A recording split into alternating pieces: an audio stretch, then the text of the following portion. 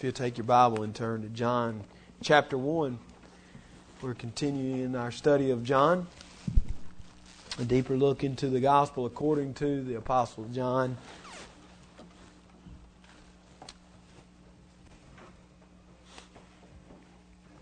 We have, though we've been in this book a few weeks, we're really just getting started, as you can see.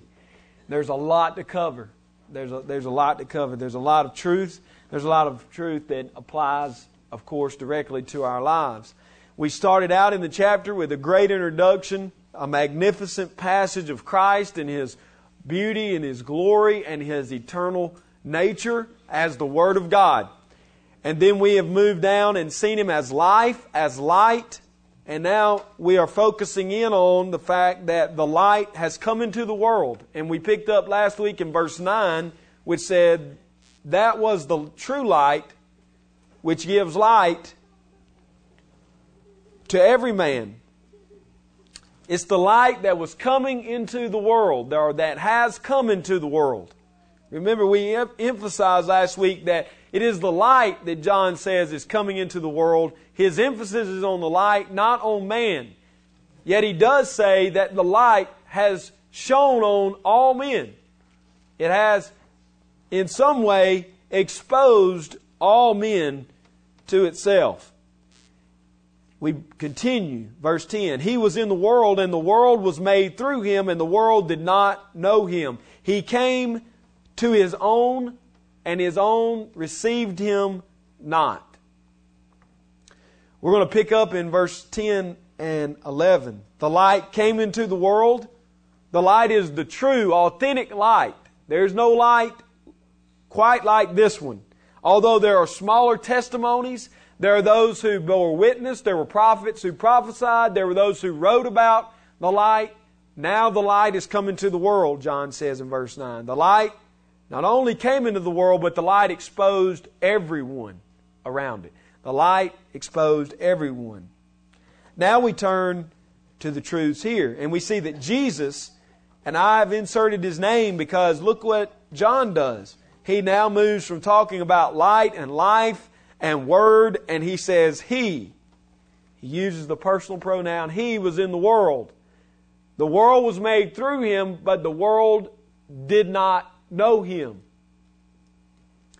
He came to His own, and His own received Him not. Jesus, the light, was unknown to mankind. That's the first thing we need to see in this verse. He was unknown to mankind. He was unknown because of man's condition. And this doctrine is a main theme of John. There are three main truths John drives home from 1 through the end of his book. You need to write these down if you're taking notes. 3 main things John wants you to see above everything else that he writes. Jesus is glorious. Jesus is glorious above all other things. Secondly, man is totally fallen, totally depraved. He's going to start right here in this verse, in verse 10. And he's going to continue throughout the book to show that man is totally fallen. He's totally depraved is the doctrine that some of you would recognize, total depravity. Jesus Christ is glorious above all things, John says. Man is totally fallen, totally beneath sin. There's not one part of man that is good. He's totally fallen. And third, God sovereignly, it's very important, God sovereignly elects some for salvation. And His election is the basis of all of our salvation. God's sovereign election is the basis for every individual's salvation. And we're going to get into that truth here as we move down through verse 11 into 12 and 13. And it's going to be repeated and repeated and repeated over and over. These 3 truths are going to be shouted out to us for page after page after page. You can't read a page of John without seeing one of these 3 truths, hardly. It is Saturated in this book. Not only is it saturated in John's writing, the truth is what? If you start in Genesis and go to Revelation, those three themes are saturated in the Bible. Those three themes are saturated in the Bible. Jesus is glorious. Man is falling completely. And unless God does something, man is lost. That's all throughout the Bible. But we find it here. He starts out, why is Jesus unknown? Well, it's the condition of man. Obviously, he says there is a light. If light is shining, it is not the problem of the light. That's not why it's not seen. If light shines in a dark room, you should be able to see it. The only thing that would prevent you from seeing it would be your personal problem. Correct? It's not a problem with light. When light shines in darkness, it's easily seen. The problem would be on your end if you couldn't see it. Not on the light's end. There is no blame to lay at Christ's feet why people cannot see His light. He is glorious. He is bright. He is shining. He is unquenchable. He is unstoppable. If you cannot see His light, it is not His fault. It is your problem. That's the truth John wants you to understand. The light came into the world, but the light is unknown. The light is unseen. The world didn't know who He was. If you just look at the Christmas story, this is true. If we read through Luke chapter 2, Matthew chapter 2, we would see this clearly. Wouldn't we? Think about it. Mary and Joseph go to Bethlehem. They talk to an innkeeper. The innkeeper does what? No vacancies.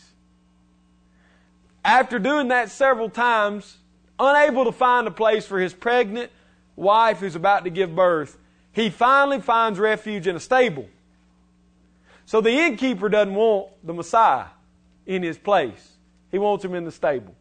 So he goes out and he's born in a stable. Did anyone come to visit? Not until the angels commanded it to be so. Men didn't see it. The angels had to command it. So they show up. Fast forward a little bit in the story. About 2 years later, 3 groups of wise men come from the east. They've seen a star. And they understand and perceive that that star is the sign of the king born over the Jews. Isn't that what they said to Herod? We've come looking for the one born king of the Jews. Herod has no clue. He's a Jew. He has no clue. Nobody's been born in my house. Totally missed it. Didn't see it. Unknown. The light was unknown. Not only is that true, but the religious leaders in the Jewish nation had no idea that their Messiah had been born. They had read the Bible all their lives, the Old Testament. They had seen the prophecies. They knew that this was the case, that He was coming. He would be born in the city of David. He would be born lowly. Like we read this morning in Isaiah 53, He would be a tender plant that would come up from the ground and then be trampled on by the judgment of God at the end of His life. They had all of these truths, but they don't see it. It takes some Oriental Easterners showing up who saw the sign and say, He's here. And so what's the response in the Christmas story? They get excited, right? They run, they say, sorry, we missed it. Let's all worship Jesus. That's not what they do. What does Herod do? Protects his throne. If there's one born king of the Jews, we got to stamp him out. Every baby boy 2 years and under, wipe them out. Jesus has to escape to Egypt to live. He was rejected. He was unknown by His people. The people who should have known Him rejected Him. John 3:19. If you just hold your place in John 1 and flip to 3:19, the answer is given to us by Jesus. Why no one noticed that He had arrived. And this is the condemnation, that the light has come into the world and men love darkness rather than the light, because of their deeds which were evil. Do you see that? Jesus says the problem is not that I wasn't obviously the light. I was obviously the light. But you have rejected me because you love your dark, wicked, evil, fallen deeds more than you love me. And that's the judgment on you. That I've come. I am clearly the authentic Messiah who has come to take the sin of the world on me and pay the price for you, to ransom you to glory. And you've rejected me because you love darkness and evil. That's the commentary of Jesus on the people. The sin of the ancient world was great. Sometimes we get caught up in this idea that there's never been evil in the world until our generation. You know, homosexuality just poof one day showed up post 1950. I hear my granddad all the time talking about when I was a kid there wasn't no gays. Yes, there was. Have you lost it? Nobody ever lived together without being married in my day. Sure they did. Don't deceive yourself. There's no new sin under the sun. It's been since the beginning. I mean, if you need proof, go to the Old Testament. Start reading. Any man who is so fallen he would have 700 women in his home to take care of has a problem. He's got an addiction he needs to deal with. I mean, it's a real problem. Sin is not some new thing. But we treat it like it is. We're the only generation that's ever sinned. We're the only wicked generation, right? Don't you hear that all the time? It's worse now than it's ever been. I beg to differ. Sodom and Gomorrah, the flood. I mean, something tells me there's always been wickedness. In Jesus' day, the Roman Empire was as wicked a place as you would ever find. Our country pales in comparison to what those people were doing. We really do. They were slaughtering their children by the hundreds, by the thousands, by the millions. They had slaves by the millions. They had prostitution by the hundreds of thousands.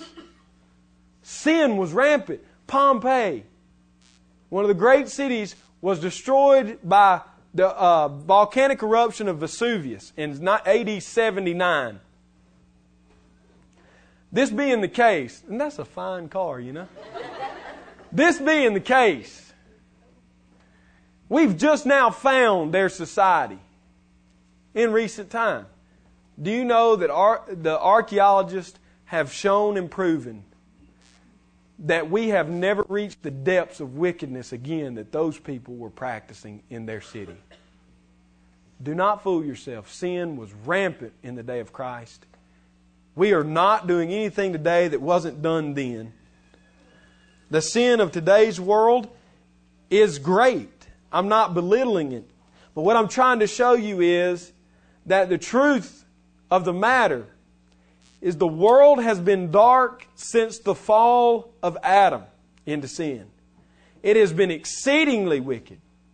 And it's continued in exceeding wickedness, not because Jesus is not glorious, not because Jesus is not brightly the light, not because He's not obviously the Messiah. It's not Jesus' problem. Jesus is shining in the world, but the world loves its evil and loves its darkness. And the truth is, many of us, many of you in this room, love your darkness rather than Christ. It's the same problem that the Jewish leaders have. You have it right now. If we could do heart surgery and pull your heart out, it would testify to the fact that every part of you hates Christ. Although you're putting a good show up by being here today. You hate Jesus, you hate the light, you love darkness, and you want to stay in the evil and just leave me alone. Let me go my merry way. There's condemnation. There is a judgment, and it is that the light has come in the world and you have loved your darkness. He was unknown because they not only were totally depraved, they had fallen. He was unknown because of the spiritual darkness, the spiritual blindness. the world was unable to recognize Him. That's the truth that's here. He was in the world, and the world was made through Him, and the world did not know Him. And their lack of understanding, their lack of knowing, not only is a fallen problem, an evil problem of their own decisions, it is a problem that they don't even recognize. That the world, lost people, are not groping in the darkness to find God. They're not waiting on you to bring them the gospel. That's not true. They are not. They are loving evil, and they are loving the world. And by nature, they are blind and unable to accept the gospel at any level. It's foolishness to those who are perishing. They don't desire it. They don't want it. They're not groping around. You hear all these statements about people that want to be saved, but nobody's told them the gospel. If they want to be saved, they will have the gospel and they will be saved. We're going to see that in just a moment. I don't want to get too far ahead, but we need to do away with this foolishness. They are in the darkness. They are blind. They cannot see it. They don't know to respond to the light because they don't perceive the light. Look at 1 Corinthians 2, verse 14. I want to give you two examples from the sister books of Paul's writing. 1 Corinthians 2, first of all, verse 14, which clearly states what I've just said, that no one is desiring, nobody's seeking after God on their own, in their own nature. The natural man does not receive the things of the Spirit, for they are foolishness to him, nor can he know them because they are spiritually discerned. You have a problem if you're not a Christian and if you're not regenerate. The problem is you're dead, you're blind, and you are not a spiritual person, you are a fleshly person. There's those in this room today who are fleshly. You think the gospel is foolish. You can't help but think it's foolish because the gospel is perceived spiritually by the spiritual man who's been made alive. And your spiritual man is dead in sin and trespasses, and so the gospel is foolish. The gospel makes no sense. It can only be spiritually appraised, spiritually understood. Look further, 2 Corinthians chapter 4. Some of you have been reading the book by John Piper, God is the Gospel. I've read it, reread it, mulled it over, thought about it. Paul repeats this truth about the spiritual nature of the gospel and the fact that men are blind to the light of the gospel in 2 Corinthians chapter 4, verse 3. But even if our gospel is veiled, it is veiled to those who are perishing, whose minds the God of this age is blinded, who do not believe, lest the light of the gospel of the glory of Christ, who is the image of God, should shine on them. Do you see that? They are blind so that they cannot see the light of the gospel of the glory of Christ shining. It's not a problem of the shining light. The light is shining. The light is not being defeated. It's not being pushed back. It's not losing effectiveness. The gospel is as bright and as shining today as it ever has been. It is not losing. It is winning. And I know it's popular belief to think that the gospel is being defeated in some way, or that it's losing. It's not losing. It's gaining. It's winning. Christ's church is being successful. The gospel is being extended. It is not being retracted. It's being poured out further than it ever has. In our day, there are more Bibles in more language than ever in the history of the world. There are more missionaries on more foreign mission fields than ever in the history of the world. Fewer people people can honestly say they do not know the gospel, or they have not heard of Christ. Fewer and fewer. Because the gospel is winning. The gospel is going forth. Jesus is keeping His word. He's doing what He promised He would do. The problem is not the gospel. The problem is not Christ. The problem is not the light. The problem is that men love darkness and men are blind to the light. See, there are four, you might write these down, it might help. There are four ways that you can understand the sin of mankind. If you wonder why I've written my sermon, I would take a little break here. I've written my sermon because I spilled my coffee on my computer. Computers do not like coffee. I do, they don't. So Wednesday, I spilled my coffee on my laptop and ruined it. And I headed to Pascagoula on Thursday. So I wrote my sermon the old-fashioned way. Again, I had it all nice and neat, wonderful outline. It was beautiful. I just couldn't get to it. So I had to rewrite it. But I think it was helpful. I had to think that because if not, I feel like an idiot. I like to think God, sovereignly did that. So I know this better than I did before. I rethought it and replanned it. And when I was replanning, I thought, you can look at, there's different theories on man's sinfulness. How sinful is man? Have you ever thought about that? There's different ways to look at that. I want you to understand, best I can explain it to you. You can see man and his sin as a fall of improvement. You can see it that way. Okay? And it's a very popular theory.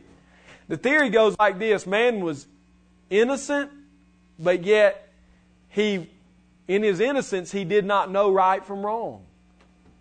And in the fall, he gained the knowledge of right and wrong. And so since then, he's known God, learned God better.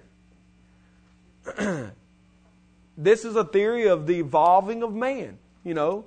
Adam was the dumbest among us, and now we've gotten progressively smarter about God and about the world and about everything. And there's a lot of people who actually believe this theory. I don't. I think if you look, there's no way we improved. Adam was the best creation.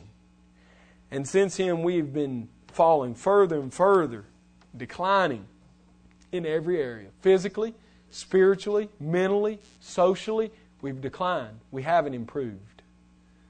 So that's one theory. Man's fall improved his situation. The second theory is that man's fall was partial. It was not complete. It was just part of him that fell. It might be illustrated by the fact, the first theory is that man was here and then he fell and he climbed upward, up the mountain. He was at the bottom of the mountain and he climbed up. Okay? This theory says he fell.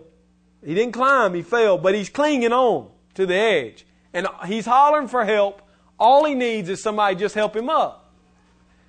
He's partially fallen. He's partly good. You hear this from those who might preach, like I said last week, that there's good in everyone and all we got to do is unlock the goodness in a person. They just got to know their inner self. It's Oprahism on steroids, Unlock the you inside of you. I've said it many times. I want to say it again. You don't want me to unlock the guy that's inside of me. If he gets out, a lot of people are going to get hurt. Not physically, probably, maybe not. Depends on what mood I'm in. But mentally and socially and emotionally, there are going to be a lot of hurt people because I'm not a good person. But this theory says people have all this good in them and the fall just kind of put that in a prison. Now we got to unlock it and let them back out. Help them back up. There's a third theory. By the way, everybody believes one of these four things. The third one is that man's fall was complete, but he's still able to do some good things. He completely fell, but he kind of landed off the cliff. He landed on a ledge, not quite all the way to the bottom. He just kind of landed there. He's stuck. He can't get out completely by himself, but he's still partly a good person. Able to do some good. A long time ago, Professor Barnhouse said, it's like a man in a coffin. People who believe this are people who believe men are in coffins, but yet they got one arm outside doing some more things. Helping themselves. A lot of you believe this, whether you know it or not. You use the biblical language of fall and sin and depravity, and you say, oh, we're all terrible. We're all bad. I need Jesus. I sure am glad I got Him. I sure am glad I figured it out. I sure am glad I was smarter than that guy next to me. I sure am glad I prayed that prayer, walked that aisle. I did it. I saved myself in part. I couldn't do it all. Jesus had to do His part, 99%, but there was that 1% that I had to do to save myself. There's a lot of people who believe this theory. It is unbiblical. There is nowhere in the Scripture where we can find proof that we are to do not even 1% towards salvation. The biblical picture is the fourth picture, and it is that man's fall was total. It was total. He fell to the bottom of the ravine, and when he fell, he was crushed. And now he lays motionless, with no sight, with no hearing ability. He has no hope. He's dead. That's what happened in Adam. The whole race fell, and the whole race was dead. We're born in sin. Psalm 139 tells us we were conceived in wickedness. Psalm 51 tells us there's all these promises from the Scripture that we are totally and completely fallen. So what do we have to do to be saved? Are you saying we're hopeless? There's nothing that can save us? No. That brings me to the end of the message, to the end of the conclusion here.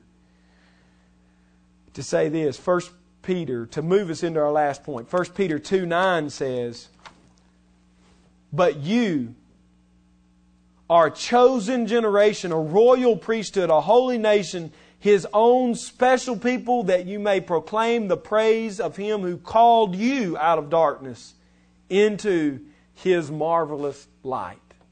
The picture that painted by the Bible is that man fell. He fell completely. He's completely unable to do anything for himself. And yet God, based on His sovereign choosing,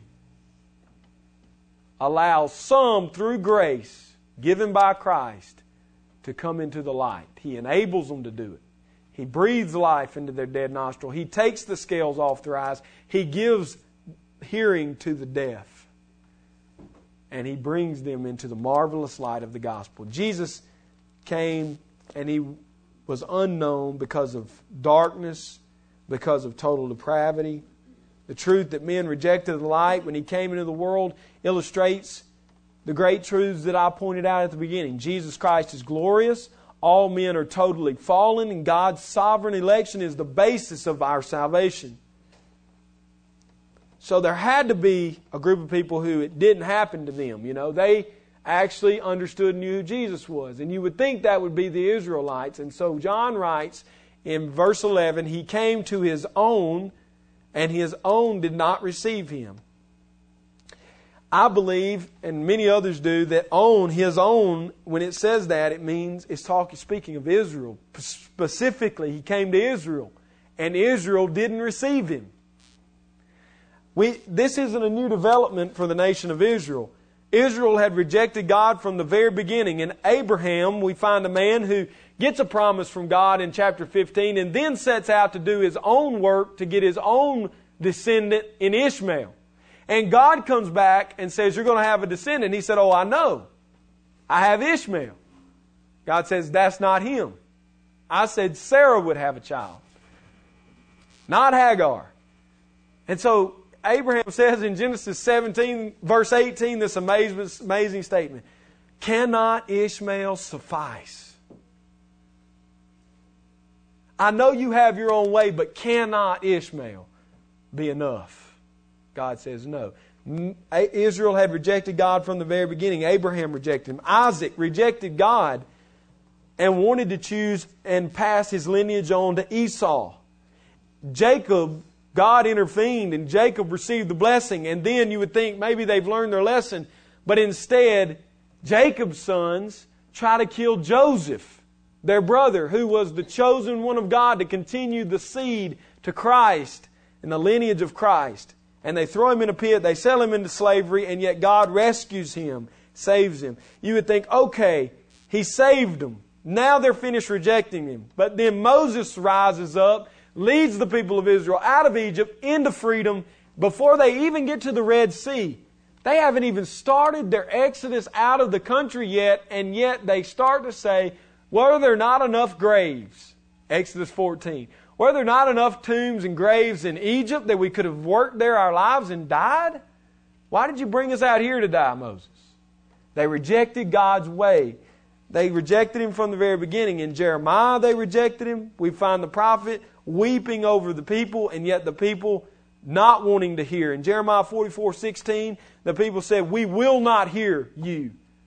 We will not hear you. He was speaking on behalf of God, telling them of the truth of God's love for them and the grace of God on their lives, and yet they were totally rejecting Him. Amos came to the northern tribes at Bethel and preached the Word of God, and the king sent him away and said, do not bring these messages to the kingdom again. They had rejected Him completely. They rejected John the Baptist, and now they rejected and hated Jesus Christ. And Jesus tells the parable of this account in Matthew 21. And this is how I want to bring us to an end today. Matthew 21, because I want you to understand that we are no different than Israel. Before you say, boy, Israel, they should have got it. They had the prophets. They had the truth of the Bible. They had everything. Why could they not accept Christ as the Savior? Why could they not? Why wouldn't they accept Him? Matthew 21:33 through 45. Jesus tells a parable. Hear another parable. There was a certain landowner who planted a vineyard and set a hedge around it, dug a winepress in it, and built a tower. And he leased it to vine dressers and went into a far country. Now when vintage time drew near, he sent his servants to the vine dressers that they might receive his fruits. And the vine dresser took his servants, beat one, killed one, and stoned another. Again he sent another servant, more than the first, and they did likewise to them. Then last of all he sent his own son to them, saying, they will respect my son. But when the vine dressers saw the son, they said among themselves, this is the heir. Come, let us kill him and seize his inheritance. And they caught him and cast him out of the vineyard and killed him. Therefore, when the owner of the vineyard comes, what will he do to those vine dressers? They said to him, he will destroy those wicked men miserably and lease his vineyard to another vine dresser who will render to him the fruits in their season. Jesus said to them, did you ever read the Scriptures? The stone which the builders rejected has become the chief cornerstone. This was the Lord's doing, and it is marvelous in our eyes. Therefore I say to you, the kingdom of God will be taken from you and given to nation bearing the fruit of it. And whoever falls on this stone will be broken, but on whomever it falls, it will grind him to powder. And look at the response of the chief priests. They perceived that He was speaking of them. I want to tell you the truth. Israel rejected. He came to His own, and His own received Him not. And this is the parable that Jesus is telling. The owner of the vineyard represents God. The vineyard represents the world. The servants that are there, the vine dressers that are there, is Israel.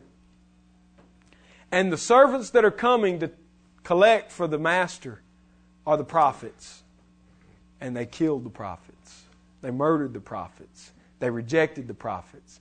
And so God, in His mercy, in His grace, in His love, throughout the Old Testament, continued to send them more messengers, more servants, and they continued to reject it. And then God, out of His great love and mercy, sent His own Son, saying, they will respect my Son. And what did they do with His Son? They killed Him. They murdered Him. They hung Him on a tree.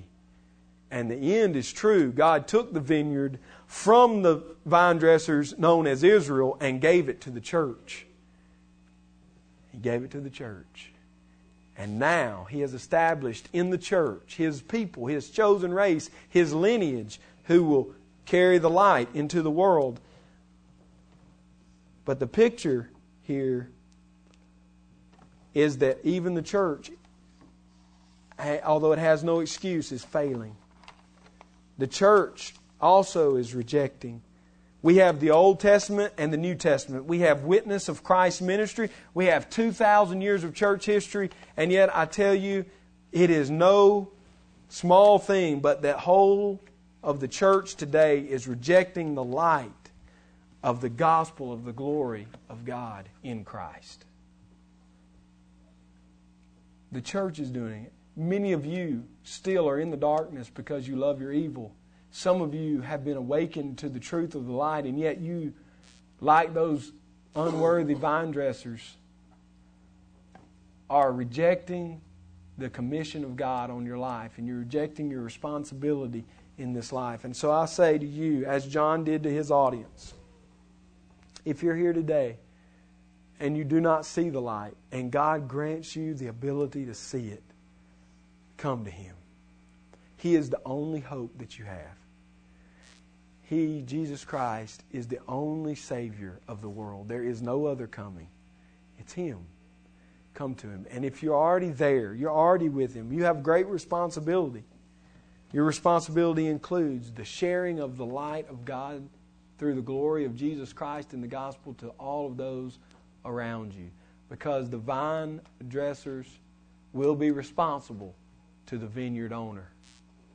We will give an account for our life spent here. And may it not be said of us that we rejected Him, but may it be said that we accepted it and took the responsibility given and lived it. Let's pray. Father, these truths are great. I pray that You would work them into our hearts slowly, over time. I pray You would allow the people here to see the truth.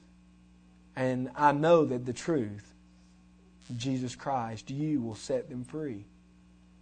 I pray for all of those who, unfortunately, in our midst, here today, in this room, who love darkness. They love evil. Lord, I pray that You be merciful, that You be gracious to them, and that You show them the light, that You wake their dead spirit with Your breath of life. Give them new life that they might know Jesus Christ and see His great glory before it's too late. Father, I pray that those who are Christians in this room, who have been given the grace to see the light, would then in turn share that grace, share that light, show the light to those that they live with and around. Father, whatever You need to do in us, move us out of the way so that Your glory might shine brightly and so that others might see You as the great, glorious, all-encompassing joy of the world. We love You and praise You. It's in Your name that we pray. Amen. Thank you for being with us. If you're